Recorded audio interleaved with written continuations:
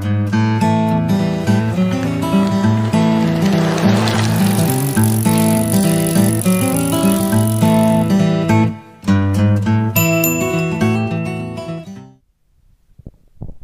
up, guys? Welcome to an all-new episode of Convos on the Pedicab. I'm here with jiu-jitsu practitioner, graphic designer. What else are you, Jewel?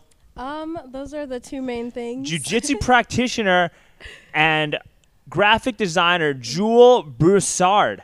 Before we get started, I'm pleased to announce that we have our first sponsor, 10th Planet Jiu-Jitsu in Austin, Texas, 10PATX.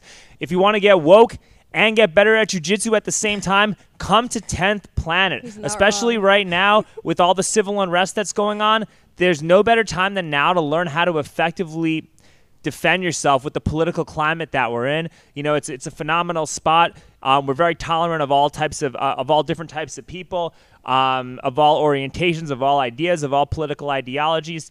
Come to 10th Planet. It's in Austin, Texas. It's between 35 and 71. So yeah, 10PATX, that's where it's at. It's an awesome training environment. They're awesome people. It's right across the street from Onnit. You get a bunch of phenomenal supplements there. Optimize yourself. Anyway, we got our first guest. We got Jewel Broussard, and I'm so happy that you can make it. So, Jewel, before we get started, just tell us a little bit about yourself and your little journey and what brought you here. Yeah, thanks for inviting me. So I moved back to Austin in 2016. I went to UT for a little bit, kind of enjoyed the social life too hard, and then I really wanted to finish school, so I went to a smaller school in Corpus, but graduated, came back to Austin. What school? TAMI CC, Texas A&M Corpus. Cool. And while I was there, I studied design. I ended up graduating with a psych degree, but I kind of just wanted to work and then do art. And I started jiu-jitsu, and it was like fulfilling a lot of like passionate voids, like creative voids. I was getting, an energy release. I was meeting friends. And that satisfaction in that caused me to kind of dump the traditional 9 to 5 because I don't want to work just to maybe save my passion for after work. I want my passion and my work to be blended together. So that's where we got started. No, I understand. How long have you been training for? Very intermittently for 4 years. Okay. Yeah. Nice. And where are you training? Where are you training now? Insight BJJ, which is in Bastrop under Alex Henley. Cool. I know Alex. Alex is an awesome person, and his son is a beast. His son's a little monster. Grayson Holy is like he's a savage. I gotta talk to him and see if he can come on. Absolutely. I'm sure he'll be down. He would love to. Yeah, that'd be great. I gotta talk to Grayson and see what the deal is. Anyway, we gotta talk about jiu-jitsu, and we gotta talk about the importance of it, because like I said earlier, that civil unrest it's pretty bad right now. Yeah. And right now it feels like there's like kind of a calm before a storm. But things could get pretty heated, and they already are getting really heated depending on where you are on the map. So far, it's been okay in Austin. There's certain things that we need to do better about, like, you're seeing a lot more like violent crime and a lot more break-ins because of how they defunded APD. Yeah. That's something you got to be concerned about. But, hey, it's all the more reason to train and learn jiu-jitsu. But what's it like being a female in the jiu-jitsu gym? Like, what's that experience been like for you? I came into jiu-jitsu from tennis, and that's co-ed, so I'm used to having a male doubles partner. I'm used to a merit-based sport, right? And jiu-jitsu is exactly the same. So when it comes to women and men training together, I really have, in the course of 4 years, I've had so few complaints. Like, I really think it's good to train against a man if you're a woman, so that you get used to someone with, like, body strength opposing you, as opposed to a self-defense class, no offense to those, where you go and it's all women standing up yelling, don't take my purse and kicking something. Like, you need to, if you want to feel protected and feel safe sleeping at night when you're a woman, because I started when I was living by myself, I think it's an amazing tool, like absolutely amazing. And the men in the sport are just like super respectful. You would think you'd walk in and they'd be like, no, I don't want to roll with a girl, but they like challenge you in a really good way. So I agree. And one thing that I got to get better at is I don't roll with enough females. But I do know for a fact from what other people tell me, and just in general, when I do roll with girls, like, it makes your technique a lot better. Yeah. Because you have to only use technique when you're rolling with chicks. Like, you can't just use brute strength against a girl who's like, 40 pounds lighter than you, because A, you look like a dick. Yeah. And B, it doesn't really help you get better. No, it's not going to. But you also have to use some strength and be a grown man to help make your partner grow too. Yeah, so it's there's the got to be balance like of- there's got to be a balance, because if you go like too easy, it's insulting to your training partner. Yes. And if you go like too hard, you're a fucking asshole. So it actually is good to roll with chicks, because it makes you more aware of your body, and it makes you more aware of how you move, I think. And I think that a lot of people don't really understand that, and they're not as aware of the importance of like having female training partners at the gym. Yeah, it's really just don't be patronizing, and everyone really gets along super well. Yeah, Like, it makes you better at having like boy-girl relationships just in general. Yeah.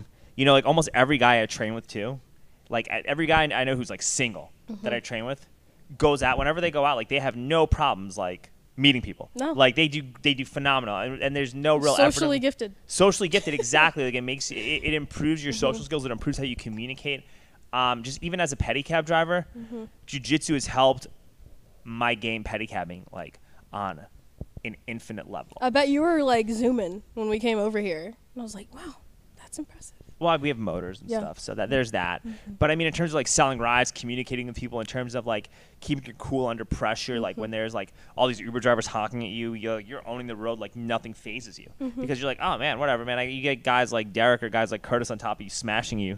Yeah. This is nothing. Like it doesn't mean anything. Like The mild dehumanization like builds that confidence. Like yeah, getting humiliated, getting physically humiliated by a grown man in a training environment, really, it does in a weird way make you a lot more self-confident and more self-actualized when you communicate with people too, because you never know. Yeah. You become a don't know lot what can more happen. you become a lot more respectful and nice to people because of everything. Yeah. And you're super calm because you have to be calm. So it's good. It's an important thing. True. You know, one of the things too, like I noticed too, like if you try to be like a creep at a jiu-jitsu gym, you don't last. You don't. You don't no. last. Like you cannot be like, you will never last if you're a creep at the gym. Those flags will go off like the second or within minutes of it happening. Like it does not go unseen. Yeah, You cannot get away with it. You cannot be a creep. Like you cannot do any weird shit. So it's like, hey, if you're a female and you want to like meet good people, you want to get better at a sport, you want to defend yourself and do it in a safe environment, literally the safest place to go is a jiu-jitsu gym, because there's so many other testosterone-filled dudes that if they see shit like that happening, they will not stand for it. They don't accept the disrespect. It's not acceptable. They will not want to train with you. They'll not roll with you. Yeah. You're not gonna, like, the guy won't get better. They won't feel welcome. And guys like that always wear their welcomes out in jiu-jitsu. Like the you know? ego. Yeah, It's an ego smasher. it's a total ego smasher. Yeah. It'll tell you like, hey, you're not that great. Here's what you need to work on in this area, whether it's on the mats or outside of it. It just like puts a lot in perspective. So. It does. It really does. So how has like the pandemic affected you as an athlete? As an athlete, so jiu-jitsu was absolutely without a doubt shut down in the traditional sense, like to where I could go to my gym for at least 2 months earlier in the year. And it was really stressful because, I mean, I had made it to where that was my outlet more so than weightlifting. And it was more of a comprehensive outlet. I could go see my friends and just really get steam off and just have fun and learn. Couldn't do it at all, you know, and I'm watching a lot of people who I know love training so much. Some people who did it 7 days a week versus me, it was like maybe 3 if I was lucky. Yeah. They had that taken away from them. And so that was a mental health outlet for a lot of people, I'm very sure. And having it just disrupted like that was difficult, but the second it came back, I started. I was like, I was so happy when I got that I was chance. still trying to train during the pandemic. If anything, I probably trained more during the shutdowns because I had no like ability to do anything else, and I needed to do something to keep my sanity, because when I was stuck at home, like not knowing what was going to happen economically, not being able to make a living, not knowing anything, seeing empty food stores. Seeing people wait online like you're in you know, a communist country. It's demoralizing. And then, you know, you have a significant other at home who doesn't really train and doesn't, like, you know, has been a lot more freaked out about this mentally than I was freaked out about this. Especially from the standpoint of the virus. Like, because honestly, my girl was really worried about COVID. Like, she still doesn't want to go to, like, you know, crowded places and eat crowded places or be around people, and we go and do stuff. And I'm worried about Bill Gates. Yeah. So it's like that vaccine. Yeah. Well, we're gonna talk about all that stuff, right? Yeah. Like very shortly. Okay. Because I think there's a lot of stuff that needs to be put in perspective, and there needs to be some healthy discussion, and that's what that's kind of why I like wanted to start this, because there's so much bullshit going on from both sides, and there's a lot of jackassery. Yeah. And you need like a balanced discussion to understand like what's really at stake, what's really going to happen, what can you actually do, what can you realistically expect from all of this. Yeah. And people need to be calm during this stuff, because if you're not calm, you will lose it. Yeah. And if you're calm, you'll be okay. You'll make it through it, and you're probably going to make it through this thing better than you were before. Yeah. I definitely agree with that. Yeah, this is one of those situations where a chaotic environment, right, is a breeding ground for opportunity. Yeah, I feel that so much. Really do. So you got to look at it from that perspective. It's like, dude, the worse things look on paper, the better your individual opportunity to crush it are going to be. And that's like, people got to understand that. Yeah. You know what I mean? Even in the beginning of COVID, fucking market tanked. If you started buying stocks in April, you're doing fine. Yes. You know. Yeah, I had some that dipped yeah. and then they grew way bigger than they were before. Yeah, exactly. I was buying Bitcoin with my like unemployment. Smart. There you go. I invested in a monitor for work that I use every day with stimulus. So yeah, I get it. Yeah, like I was buying Bitcoin. I was buying stocks, and I have like an account with like a family account, and I put money into that. That's done really well. The personal TD Ameritrade account, it's okay. It's not as good as I would like. I didn't make the best decisions, but I'm also, I think I'm still in the green. I'm still okay. It's good that you're still investing. Like, some people are just so scared to do it this year, and I'm like, you don't have much to lose. Like, yeah. I think you got to figure out what you're going to invest in. You got to figure out like what the future holds, depending on who wins and who loses. And there's got to be that discussion. I'm like, all right, how is this pandemic? How is everything that we're dealing with? Like, how is this going to affect you? Yeah. How is this election going to affect you? What are you going to be affected by? And there's got to be a discussion about that, because a lot of people are freaked out about this. Yeah, hysteria. On both sides. People are freaking the fuck out. And I get it. I fully get it. Like if you hate Donald Trump, you're going to think that Donald Trump is undermining the Constitution and undermining democracy by trying to steal this election and not accepting the results. That can be really scary. And then if you're on the Trump side, you think that the Democratic Party and the DNC and like the deep state, so to speak, are all conspiring together to steal this election through mail-in ballots, which may or may not be valid. Exactly. And there's a lot of questions regarding election integrity. And man, I feel like no matter what happens, I'll tell you this, is that a lot less people are going to vote from here on in. Like the voting system is no longer going to be people are no longer going to trust the voting system. The trust is gone. Yeah, the trust is gone. And if you were and if you understand, historically speaking, the less amount of people that vote, the more likely that is to favor GOP and Republican candidates. So while you didn't get a full-blown red wave, you're setting conditions up for a red wave by what you're doing. So if you really were like a true Democrat and a true liberal, and you truly had left-leaning values, you would let someone in the Trump administration count those ballots, and you would make sure that this was as fair and transparent as possible. Yeah. Not this, so we found these ballots stashed here, we found these stashed here. It's like, that's new for me. It's sketchy. For sure. It's sketchy. But here's the other thing, too, because I was asking questions about that. And the thing is that, like, most people who vote by mail are going to be Democrats. That's a thing. Yeah. And historically speaking, mail-in voting has never been like a huge problem in the past. But when you have millions of these ballots get sent to you, in states where it's too close to call, that changes the narrative. And it used to be that with mail-in ballots, you requested a mail-in ballot, and this way people knew you could check whether or not your ballot was submitted, and then you're good to go. But now people are just getting mail-in ballots delivered to them without having requested one. Yeah, I mean, deceased people have received them. Yeah, I've heard stories about that. Pets have received them. Yeah. That's where the problem is, and that's why you have to audit these ballots and make sure that this is a valid election. Because if you don't do that, no one's going to believe the integrity of this. No. Nobody is going to believe this. And then, Joe Biden is not going to do anything to really help the progressive left. No. He's going to do nothing. partially through the fact that he doesn't care, and partially through the fact that there is a majority. There's a conservative majority in the Senate and a conservative majority in the House. Yes. Which means that a lot of stuff that he might want to do and the left might want him to do, he just can't do it through no fault of his own. He's he's too swayable. He's very swayable. Because when he doesn't speaks, I hear someone who read a Twitter feed kind of. Do you watch The Boys? No. Okay, they have a PR person. I hear when he speaks, I hear that PR person saying, "Hey Joe, these topics were trending and they're popular and the people care about this.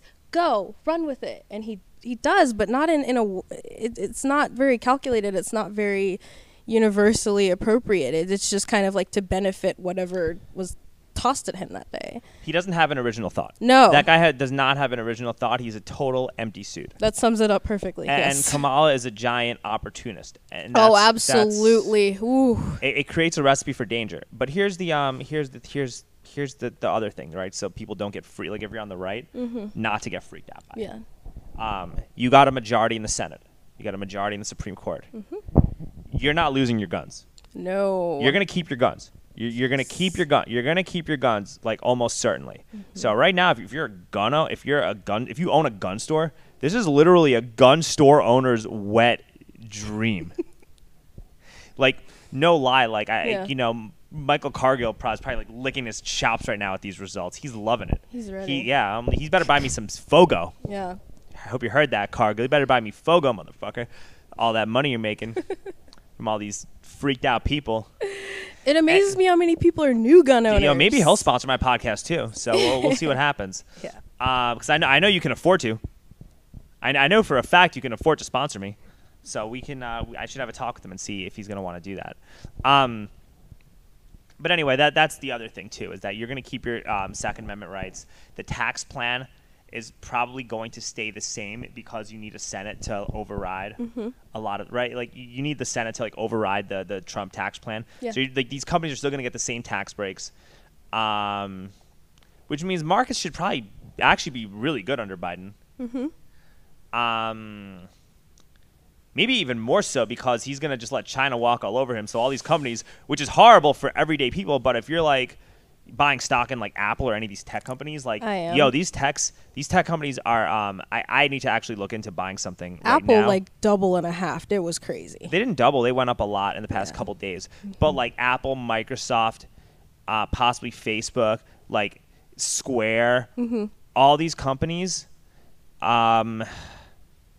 it might be a good time to look into buying all of those and not like doing like options. Just hold on to it. Just keep buying it incrementally and hold on to it and hold on to it and hold on to it, because a lot of these companies are probably going to do better as a result of Biden being president. Problem is, everyday working people who live in like middle America are going to get reamed by this. Yes. And we're not going to be we need to, especially after this COVID stuff, we need to like start making more products in America. And if Biden winds up winning this thing, which you don't even know if he will, because Donald Trump could still contest this election and he has a very viable case. Yeah. But if Biden wins, we're not going to be an independently manufacturing country, and that's going to be bad. And I know this is like a giant rant here, but in 4 years from now, even in 2 years from now, you're not going to see very much progressivism come out of the Biden administration, through both the fact that Biden stands for nothing and the fact that Republicans are going to obstruct everything. Yes. And so the left is going to be disenfranchised as a result of that, through, by default. And guess what they're not going to do 4 years from now? Vote. No. They're kind of built on pandering. Yeah, and that's going to die. They're not out. They are very much likely not going to vote unless we manufacture some more civil unrest and people are still falling for it. But it seems unlikely that the left is going to want to vote for the same candidate who did nothing for them.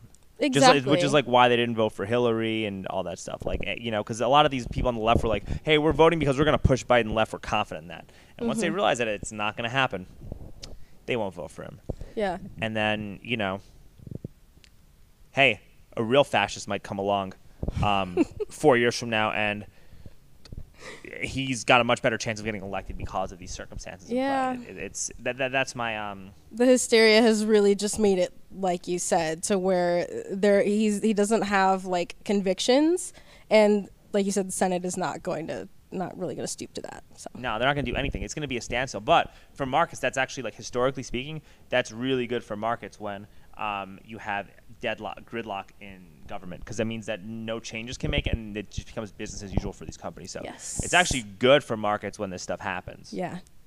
So it's like, hey, you know, at least you're not going to go broke as a result of this. But this is not good for the country. It's not good for our voting like the voter integrity as a whole is gonna go to complete shit. Yes. No matter who wins, and that's how you start destroying countries, and that's how you start creating real fascism, and that's dangerous. That is dangerous. That's extremely dangerous. Yeah. Yo, and also, if Trump isn't gonna go away, it's not like Donald Trump's gonna go away. No. Like, he's more popular than ever. Even if he loses, there are counties like you know that the only group of people that Donald Trump actually lost voters in was white males. It's that white guilt. Well, it's older white males too. Like old white males, like were the only people, Yeah. or old white people in general. Yeah, but like Donald Trump gained ground pretty substantially with every other group. He did blacks and Latinos especially.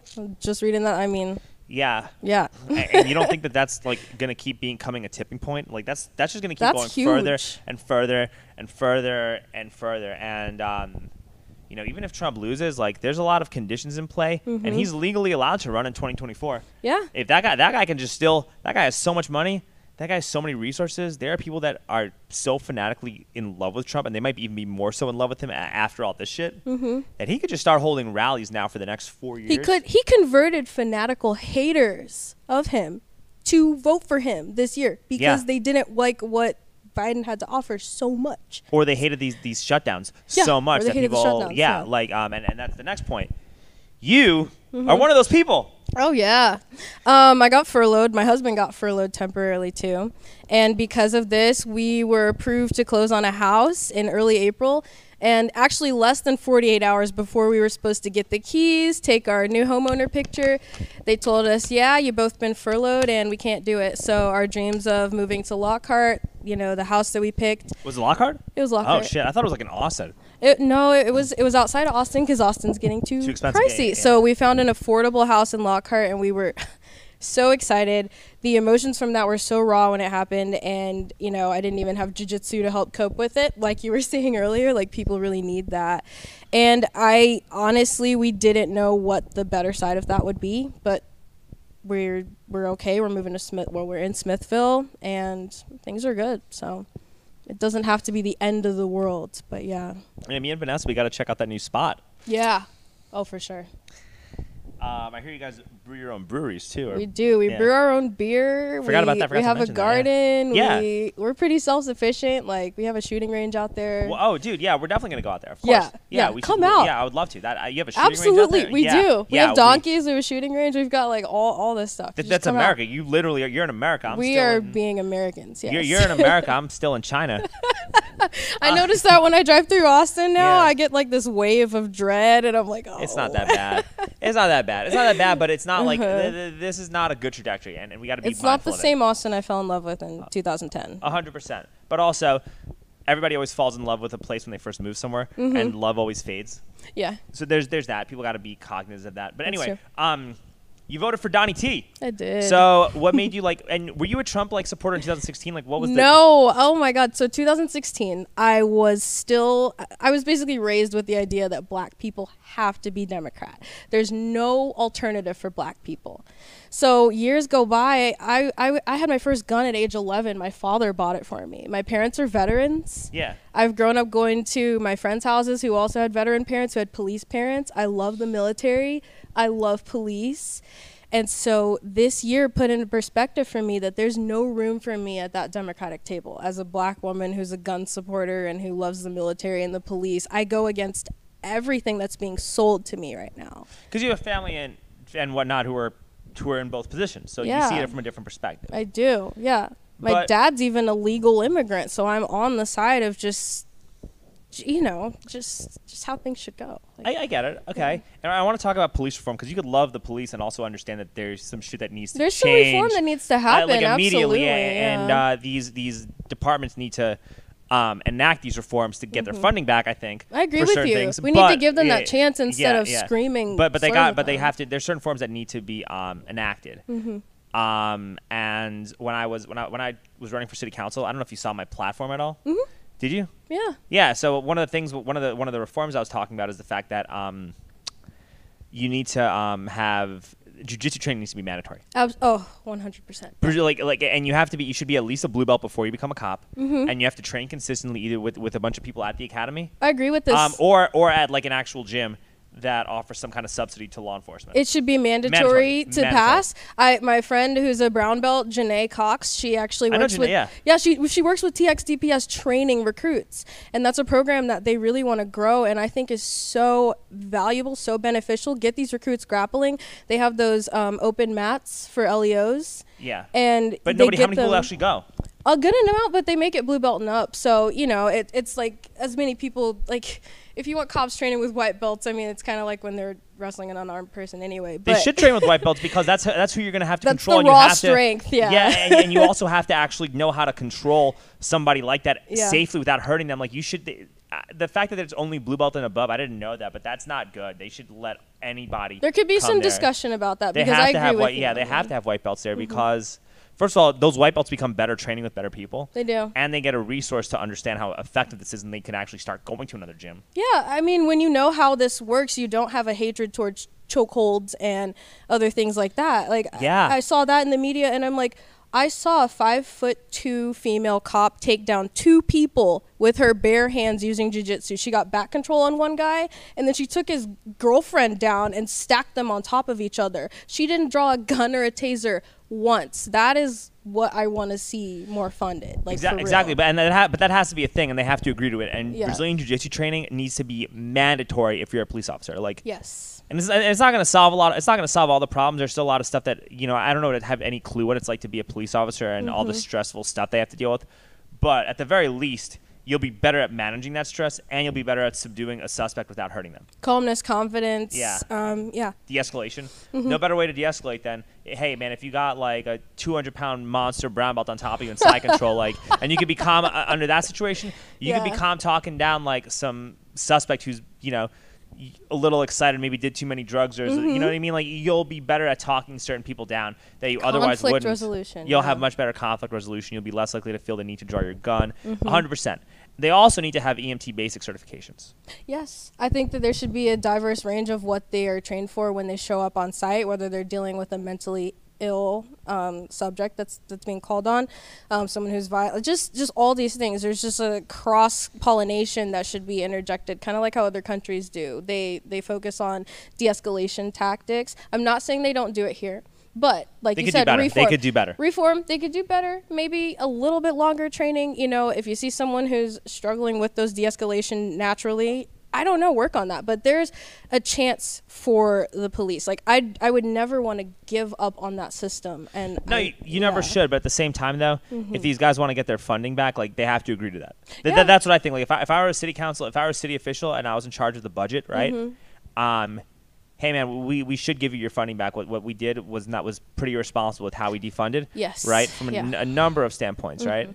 But at the same time, you can't let these people just walk all over you and operate with impunity too. And there have to be rules for how you give them the money back. Another thing too is that you need independent review boards for like misconduct, and it should be people who are like objective. It shouldn't be like super Blue Lives Matter folks, and it shouldn't be your like ultra left-wing community activists. Like, they should not be on that board. Neither of those people. It should be like people like you and me to like look at things objectively and say, hey, the cop was justified in their action in this situation. Oh, absolutely. And the cop was not in this situation. And you should be able to recommend to the DA if a charge gets filed, like what to charge the person with. Yeah. You know what I mean? Because like, look, a lot of times they make mistakes of overcharging cops, and then they go free, and that's a problem, right? So if you want true accountability, you got to charge someone with what you think they are actually guilty of and what you think they will be guilty of in a court of law, so that accountability and justice do get served. I think that could be increased overall. Yeah. Yeah, and then also the money, if there's a lawsuit for like police brutality and whatnot, that should come out of the pension fund. Oh, I hadn't thought about that. And that's a you good should be a lot. And my buddy Casey, who I dropped out to endorse, said that the cops should have personal liability insurance. They should be required to take out personal liability insurance for when stuff like this happens. See, this is good stuff. That's good. That's great. I'd pay Yeah. extra for that. That's Like, good. Yeah. But like they have to agree to do this stuff, and if they want their funding back, there has to still be accountability.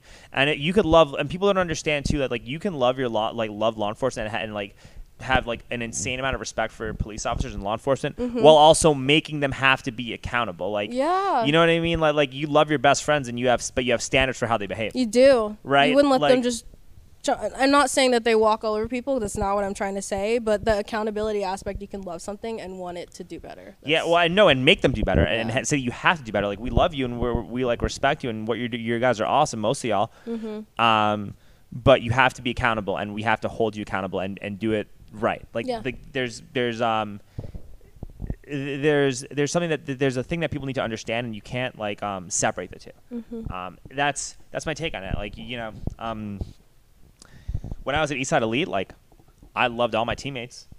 You know what I mean? Felt like we were brothers, but at the same time, it's like if you weren't training hard and if you weren't offering value and you weren't helping them get better, you know, how much do you really love them if you're not going to help, right? Like, you know, Yeah. you can't love someone that does you can't love someone that doesn't love you back. And if you're a member of the community, you can't really love your police officers if the police officers don't love protecting the community and helping the community. So it's both ways, and you got to make sure that they're accountable to actually serve and protect the community meaningfully. And if they're Yeah. not, there should be a board to make it so that those people are weeded out and shouldn't be the ones doing Just this held job. genuinely That's accountable. it. But that's an important discussion that we all got to have, right? And I think a lot of people don't. A lot of people are so polarized by that. Oh yeah. But if you really Yeah. sit down and have this conversation, like you talk to some if like some BLM activists came down and sat with us and talked to us, they'd probably like agree with 99% of what we said. I want to You talk know what I mean? to Like someone they'd like all that, be but yeah. they won't talk. They just have thrown names and then yeeted out of the conversation. And You I'm think like, so though? Like okay. how do you broach the subject? And have you like how many BLM people have you actually talked to? So it would be better if I had done it under the context of like this, like sitting like face to face. But in reality, it's just, you know, it's all been through social media via people I know or just Arguing. Otherwise, Yeah. arguing. And whenever people Pointless argue on arguing. Facebook, nobody's ever come anyway. No one's like, hey man, like this is what we got to do, but I don't think that this is the right solution. Here's a lot of times people say don't defund or defund, right? And then nobody ever explains like why you should do X, Y, Z. Yeah. If you say, hey, don't defund, here's why, and I were to say these explanations, I don't see anybody giving me hate for anything that I said at all. Yeah. Because it's not hateful. These are positive reforms. Well, It's it's just not a different hateful, outside it's the box. Yeah, pragmatic. it's pragmatic and it's practical, and it's empathetic to both sides. And people need empathy. Both sides need genuine empathy right now. Both. 100%. Yeah. You know, like that. There's no ifs, ands, or buts about it. Like everybody needs empathy, and and that's also too why with this podcast I'm trying to get everybody on this. Like I had a guy from Infowars. Yeah. And then I had sweet. I had John Bound come on and talk to me. And then I had like two liberal socialists back to back right afterwards because How I'm like, was that? it was fine. Yeah. It was fine. Because you had a real, genuine Yeah. conversation. It was fine. I mean, I'll send it to you. Like I had this lady Morgan Witch who's running for city council in District 7, and there's stuff we agreed on, stuff we disagreed on. I think I wish she like, and she lost her race, right? And she was awesome for even coming out and doing this and talking to me on a pedicab. That is really cool. yeah. My one thing is I wish that she were to like I felt like she could have let her guard down a little more. But at the same time, you're running for office. It's hard. trying to That get is elected. hard. You have like so many eyes on you. There's a lot of eyes on you. I think that if she like really let loose and just like went deep about what she wanted to do, Yeah. that would have been like it was a very good episode, but it could have been like a She just had that reserve. fucking- it could have been like a monster episode. She's got to protect her interests, but I totally understand you. Like that unleashed perspective would just be let really it all nice. out. Yeah. I should hit all these people up and just try to get them back. Just I'm like, hey, you want to come Yeah. back? Like now we're really like you don't have nothing to lose now. Have Just people go. back. Yeah. You got to have some return guests right now. Like you're not running now, so let's go share with the class how you really feel. Yeah. How was that experience for you? Like, yeah. It's fine. Yeah, exactly. But what I was saying is that then I had my buddy Glenn who trains at 10th Planet, who's like super like left wing socialist activist, but he's like practical and reasonable, and we had a discussion, and it was fun. I enjoyed it. But that's what I'm saying is I immediately want to always have a balance of guests. Yeah. Because that's how you bridge the gap is you got to be calm and you got to actually talk to people because I really feel like there's an agenda to destroy this country. And the way that they're destroying this country, they can't destroy us militarily, but they can destroy us by getting to destroy each other. So like the best way to actually save America is to go and talk out a lot of problems, so we're like actually realize that we're on board with a lot of stuff. Help each other out of the barrel. Yeah, Don't like fight and yeah. that's why you got to have all guests, Yeah. because that's the most American thing to do right now, is that talk to everybody. Very, Yeah. very much so. But we keep getting sidetracked. So like when did you like say, hey, I'm jumping on this Trump train? Like when did that like start? It was so unofficial that it almost makes me laugh. So I voted for him. I didn't tell anyone in my family because I you knew. did in 2016? No, I did it in 2016. You did it. Because or you didn't? I did not in 2016 because You I was didn't, right? still Okay. roped into you're black, you have to vote this way. Did you vote for Hillary?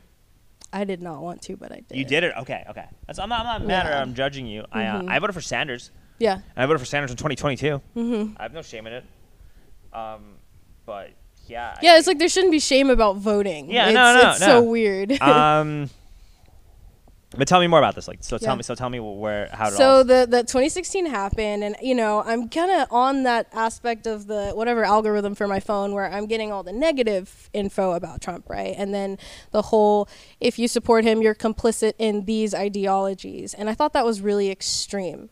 I have friends and family friends who voted for him, and I was like, these are not people I want to get rid of at all. Let me talk to them if I really feel that bothered. So I did. I talked to one of my friend's moms, and she just kind of explained well, I mean, this is what works for our family. And I was like, okay, I would never disrespect that. I talked to friends, I talked to people at 10th Planet, and they all opened my eyes to look, it's just, don't get roped into identity politics. Whoever you're voting for, you have led yourself to the decisions to make that choice as an American, as a legal voter. No one should crap on you for that. Yeah.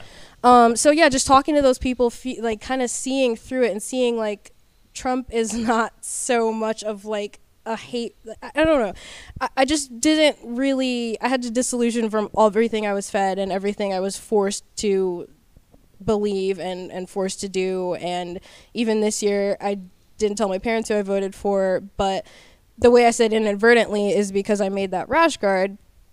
And it's funny, I didn't even say I voted for Trump. I made merchandise for people who would want to wear it. I mean, the hats exist. So I saw that the hats existed. I made a rash guard, and then my inbox is a barrage of calling me a traitor and a sellout, and I mean, my marriage was brought up. I'm in an interracial marriage, and that was used as you don't have anything to offer. And I'm like, what? Yeah, that doesn't make sense, right? Because if you really want equality, you should also be able to marry whoever you want, right? Oh, absolutely. I'm like, these people Yeah. want to fight racism, but then call a woman, I can't repeat the terms, but call racial slurs to someone who is married to someone regardless of identity. Just My girlfriend's Hispanic, right? Who cares? yeah, Nobody cares. Nobody cares. Yeah. But I don't know. It was weird. I just kind of saw a hypocrisy in the left being no, we're the giving, we're the tolerant, we're the accepting, we're the non-racist party, and I was like, I don't see proof of that anymore, at all. Yeah. And I think COVID changed a lot of people's perspectives too, because I was a little worried about fascism. Yeah, I was too. Yeah, Yeah, I was worried. I was like this. When Trump got elected the first time, I was a little scared. I was scared too. I was scared. Yeah. And I'm some of the stuff he tweets a lot of shit.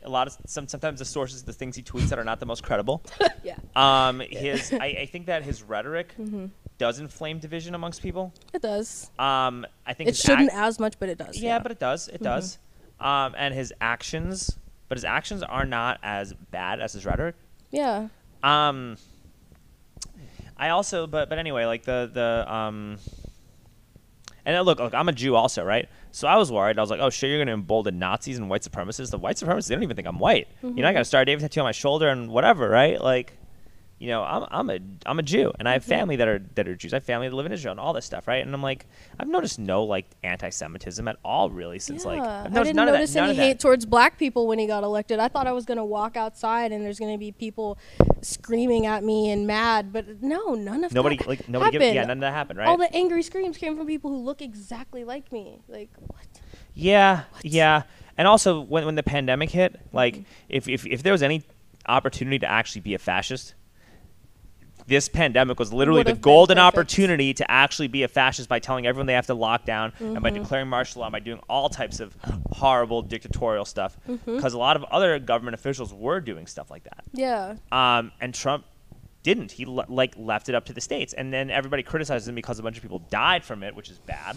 And he probably could have handled this better. He probably shouldn't have fired his pandemic response team. That was bad. Yeah. Right. You had the genome for the virus. You should have been making better preparations for this virus during this whole process. You talked a whole bunch about not trusting the WHO and whatever. Like, well, if that's the case, then why weren't you preparing Yeah. when the WHO was telling you something different? It's you very know, interesting, So yeah. you didn't prepare well in terms of hospital capacity and doing things like that.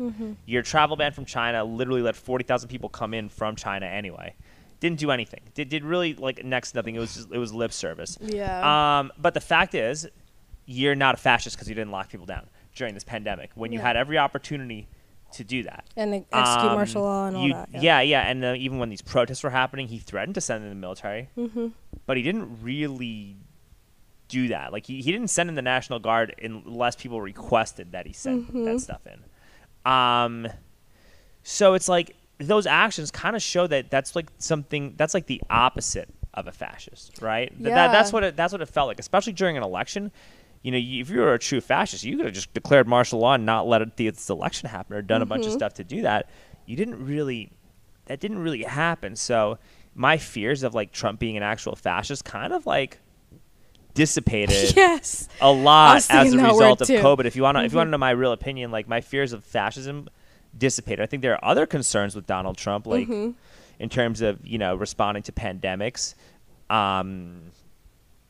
And the fact that everything is so deregulated, which is great right now, but it might create a disastrous real market consequence later on in the future. There could be some problem that because his deregulations are like Bush on steroids, and we all know how that turned out, right? So there is stuff like that that you got to worry about. But in terms of fascism, I don't worry about it with him. I don't worry about it. It was proven he's not principled enough to be a fascist. I don't mean that as an insult. He's not. There's some extremism that's kind of lacking there to put him in the fascist territory. So I'm not worried. I'm not worried about that. No.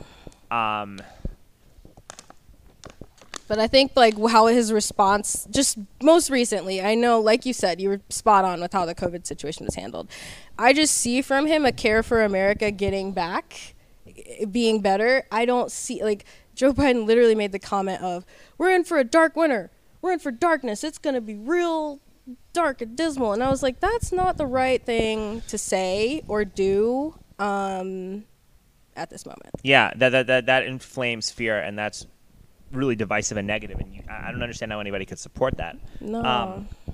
That being said, though, you got a red Senate and a red Supreme Court. Mm-hmm.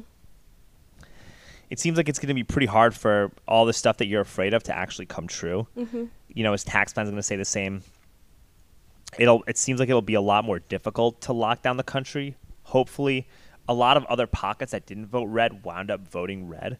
Texas stayed red, so it's going to be and even the Republicans, I think they gained ground in the House. They didn't win the House. They don't have the majority, but they gained ground. They did. In the House. It was a lot closer. And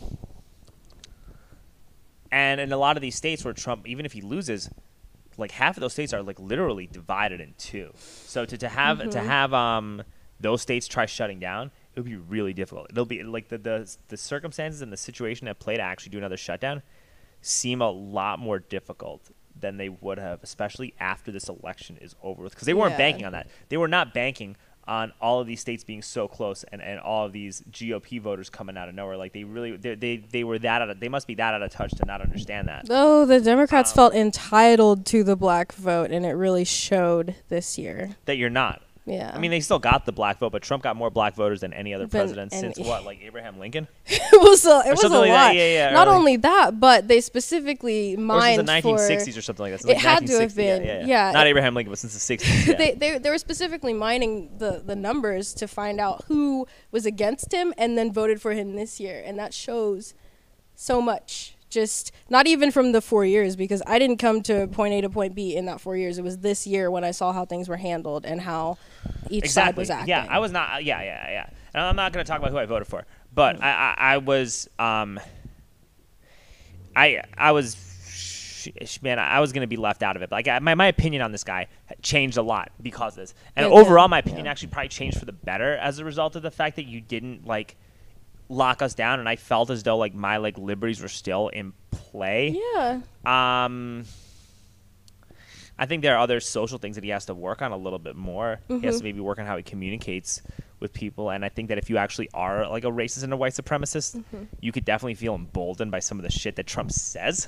You could feel galvanized and emboldened. However, he made some improvement in an area I was not expecting this year, and that was sitting down and offering an olive branch to groups that, I mean, even the Democratic Party wouldn't sit down with. What, like the Platinum Plan and stuff? The Platinum Plan, not only that, but the funding for historically black colleges and universities. Apparently, that was so difficult to attain year by year, and these colleges were stepping up and trying to make it happen. And Trump was like, "All right, we'll sign the bill." So that willingness, when before, he had communicated and he had done his press conferences in a way that really, he just would storm off stage, right? Yeah. And so I looked at that and I took that as a comprehensive analysis of his character, when in reality, he's just a different person I don't think anyone will understand. So that willingness to sit down, talk with those groups, even, clemency offered to some people with sentences, the money towards HBCUs, I think those are all positive steps in the right direction the Democrats weren't even, like, willing to do. And that was a boss move to take it from them. Yeah. That was a good move. And then also the Platinum Plan, it's a good plan. Ultimately, there's got to be an accountability to implement that, because you could have just been saying that because you want to get votes. Mm-hmm. So, there still has to be an accountability to make sure he actually implements that. And even, like, Biden, let's say Biden wins, right? Mm-hmm. There's got to be action on Biden to implement a plan similar to that. Yeah. So, especially when you look at all the numbers, there's a lot to do. Mm-hmm. Have you gotten hate from family as a result of all this stuff? Ooh, 100%. So I won't name the family member who saw my MAGA rash guard, but she didn't ask me what I was doing. I was A, making mercantile humor, and B, I'm a small business. I'm trying to make money during a pandemic. Yeah, why not, right? Yeah. Why not? And I thought, I woke up, I Googled MAGA rash guard. There wasn't something like I was going to make. I made it. And her response made it feel like I'm probably not invited to family anything in that part of the country for a while. I feel like I was slandered maybe at the dinner table. Like, it was that bad that I was like, whoa. I mean, the words, "if we're done after this election," came from her. And I was like, whoa. I mean, geez, I shared a piece of merchandise that I made. I don't get it. Yeah, and also if you're going to have, like, an increasing number of, like, minority voters voting for you, you literally, like, can't be a racist because these people are all supporting you. So now you're letting down your voting group. So, like, it changes how you're going to actually do policies. It does. Yeah. Yeah. So that and I don't think I lost, like, the followers are so irrelevant, but just like 40, and I was able to see who they all were, and it was funny, and none of them surprised me when they unfollowed, because they were people that were, I'm not going to call anyone out name by name. It's just I saw some really intense statuses of white people should be doing this, white people should be doing that. And I'm like, that seems kind of hateful. Like, why fight hate with hate? That's not justified. I think at the end of the day, people just need to be more empathetic towards one another and try to, like, figure out, like, hey, if you're doing well for yourself, figure out how you can give it back. Like, it's just, and that's just a tenet to being successful. Like, that's like a karmic consequence. Like, if you're doing well and you see, like, some other group is, like, a little bit more disenfranchised, then you, like, well, figure out an actionable, common sense way to be helpful. Yeah. Because it's good for you, and it's good for you, and it brings good things out into the universe. So, like, that's what I think people should do. It's just not phrased well. Everything's phrased negatively, and it puts people against each other, and that's what needs to be, like, fixed and addressed. That's my take on it, you know? Yeah, I agree. Most cases sharing hate speech. I'm like, I don't see how that's hate speech, but okay. No, I understand. Man, I'm trying to think about what else we're going to say. So there's some family backlash. I'm sure you lost some friends because of it. 100%. That kind of sucks. Yeah. But it doesn't and it doesn't seem like, just from talking to you, it doesn't seem like you're like really even involved with Trumpism at all. Not hardcore Trumpism. Yeah, no. like none of this stuff is because you could and here's another thing too. You could honestly think that Donald Trump is a better choice than Joe Biden, and there are a lot of very logical and very legitimate reasons to think that, especially now. In 2016, it's different. In 2016, it was so different. In 2016, that's not true. You probably people were more comfortable to want to go off and call you a bigot and whatnot if you were like super supporting Trump in 2016. And chances are you probably were a little odd and a little weird, and like the reason behind supporting Trump in 2016 was not like you didn't have as well of a thought out logical thing of reasoning. Right? I didn't. Right. No. But now in 2020, like I could make a bullet point of reason, like if you're a Trump supporter, you can make a bullet point of reasons as to why you think Trump's a better choice, and none of them has to do with perpetuating hate or division. Oh, that's so true. Yeah. So it's like, hey, the stock market went up. My 401k was doing really well. I was making really good investments. I improved my position in life because of the deregulation. I have family in the military. We haven't started a new foreign war. You know what I mean? I mean, I don't, but that's just a hypothetical. Yeah. Right. We've lived through 4 years of this, and it was not as terrible as people. You didn't want to like lock me down and strip me of my rights in the name of a virus. You wanted me to get back to what I was doing as safely as possible. Yeah, you didn't want me to do that. You didn't want to do that, right? My gas prices are like 50% lower. These past 4 years, my gas prices have been really low. I've been able to like go camping more. I've been able to go fishing more. I've been able to like take decompression trips to the country to feel better and clear my head and be in a better headspace where I can communicate with people effectively. Because gas prices are cheaper. So like and then if you live in a rural part of the country and you have to work in Austin or work in the city, it makes it a lot easier for you. It makes it a lot easier for you and middle class families to be able to live comfortably and live affordability, so it helps with the like income inequality. Yes. So like all of these factors like are legitimate reasons as to why somebody would vote, and then people are trying to say, oh yeah, I guess 50% of the country they're still racist and they're bigots, and I'm like no. And when you paint people like that, it just makes people more against you, and you have to understand that there are legitimate and justifiable reasons why you made that decision. And if you really want these people to vote Democrat, the Democrats have to do a much better job of catering and empathizing and offering policies that actually help people in those areas, which they don't do. Yeah, they're like that friend that has an MLM, and every 4 years they come and just try to sell you on it, even if you're like, no, like you're not. They just don't know. They don't know how to genuinely connect anymore. It was all these trigger words being thrown out this year, and they fell where they did. And yeah, it's wrong. I don't like it. And I have a lot of like super democratic, like ultra liberal friends that if I said that to them, they're like, yeah, man, we agree with you, dude. Like that's where we got to do better. We're fucking up on this.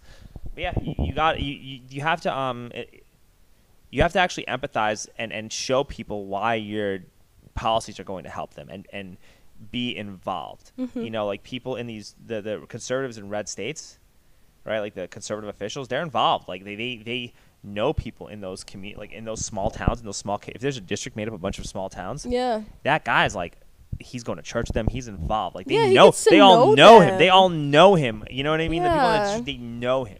They're more likely to actually know him. That person is empathetic and understanding of the circumstance. Like the circumstances of somebody living and the needs of somebody living in a big city are going to be different than the needs of somebody living in the country. So if Democrats want to start getting votes from people who live in the country and live in the suburbs and live in rural areas, you need to start figuring out a way to meet their needs. That you have to figure out a way to meet their needs. And this Green New Deal stuff, hey man, I'm not against the Green New Deal, but you got to figure out a way to like pay these oil field workers, pay these people that are going to plant trees and build solar panels and have these green jobs. You got to figure out a way to pay them the same as the oil field workers.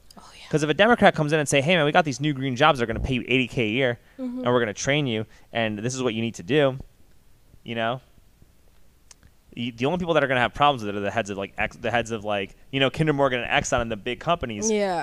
But like an everyday oil field worker is going to not have a problem with that. They're going to be fine.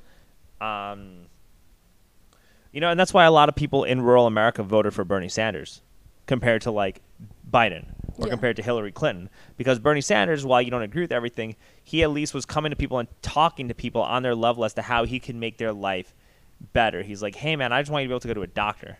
You know, Yeah, he was he like, hey, we presented a lot gotta. of He solutions. tried to present solutions that were different. He didn't get flowery talk. It was like, this No. is what we have to do. We're gonna do it. Like, But that's why people voted for him in those areas. And so if you're gonna be a Democrat, right, you have to a whole large part of the country. If you look at the number of precincts that voted, an overwhelming number of precincts. If you did it by precincts, an overwhelming number of precincts in America voted for Donald Trump. Yeah, the charts were. Yeah. Yeah, they're crazy. And if you really want to change that, you have to go into those areas and really communicate with those people genuinely and show, offer solutions that will show that will help them improve their lives. Yeah, ask them what they want. Yeah, and if you don't do that, you're going to get more of this. And in 2 more years, when Biden does absolutely nothing, which he will do nothing, when Biden does nothing, Yeah. and all this voter disenfranchisement is already occurred, combined with the fact that Biden's done nothing, and a liberal disenfranchisement, you're gonna pave the way for real fascism. So if you really want to stop that, you gotta fix this. You gotta empathize with people. Mm-hmm. And honestly, if you really want to get rid of Donald Trump, maybe the best thing to do is to just have him be president for 4 more years, because otherwise you're going to see him do rallies for 4 years. He has a very real possibility of running again, which he's legally allowed to do. Mm-hmm. He also has an extremely greater possibility of winning. And he so can instead fund of his 4 own. instead of 4 years of Trump, guess what? You're going to now have 8 more years of Trump. Yeah. So, just let it happen. maybe the best move, if you really want to get rid of this guy, is to just bite the bullet for 4 more years and then improve how you communicate with voters as a Democrat. My 2 cents. That's really what I think. I've been thinking about that too. There's definitely a disconnect, obviously, from the swayage of votes they feel entitled to. I kind of, that was just the biggest thing, was the entitlement. So we're automatically gonna get this population's vote, and I'm like, not 2020, not after all this. Yeah, the county in El Paso near Starr County got 48% Trump. You know what I mean? The county's a border town got 48% for Trump in Texas. Yeah, that's and 4 years ago, not even the same. Not even the same. Exactly. So I mean, a lot of this is we're heading towards a very interesting pivotal turning point. Yeah. But one, and a lot of people are very scared about what's happening, but I want this to be more of a comforting type of podcast, because a lot of things that people are going to be scared of, especially if you're conservative, is a lot less likely to happen because of the makeup of the Senate. So you're probably, most likely, chances are you're probably going to just see a whole lot of nothing. Yeah, I mean, people are acting like it'll be life or death No. after this. You're going to see a whole lot of nothing. Yeah. And then you're going to see a lot of voter disenfranchisement, which could lead to something really bad down the road. But I think these next couple of years, unless they do another shutdown, but people are so fucking against that shit. Yeah. Unless they do that, you're just going to see an abundance of nothingness. You're going to see nothing. Mm-hmm. You're going to see Joe Biden doing nothing, and that's it. Nothing's going to happen. And people are going to be freaked out at each other. And then, because Joe Biden's doing nothing, the progressives aren't going to vote. They're going to be less likely to vote for their Democratic candidate. Mm-hmm. And then, the people on the right are going to be fucking furious about what happened, and they're going to go out and really stick it to people. So yeah, it'll work itself out. That's what's going to happen. So you're right. There does need to be some sort of talk of there's a calm after the storm. There really is. I saw some memes calling that attitude privileged and saying you're an asshole if you are looking forward optimistically after this. And I'm like, why? What? Where did you hear that from? No, like I said, I just saw posts from people I know sharing having a flippant attitude about the result of the election is privileged and disrespectful. And I'm like, it's just knowing you live in America, you voted, it's gonna work itself out, like you said. Something will work itself out somehow. Yeah. And at the end of the day, it's these people, they only really they don't want you to have an opinion. They want you to have their opinion. They're really saying if you don't have my opinion on this election, then you're not privileged acceptable in and you're my not life acceptable and you're not this anymore. and that. Yeah, and that's wrong. And that's that can buy to that. very that's divisive, and that also creates more Trumpism. So that's actually not the right approach. No. But who knows? Maybe I'm just saying that because I'm privileged. Who the fuck knows, Jewel? Who the hell knows? Anyway, This has been an all-new episode of Convos on the Pedicab. Jewel, thank you so much for coming. I really appreciate this. you. She drove all the way from Smithville to hang out with me in a pedicab, so that really means a lot. So thank you so much. We really appreciate it. Thank you. All right.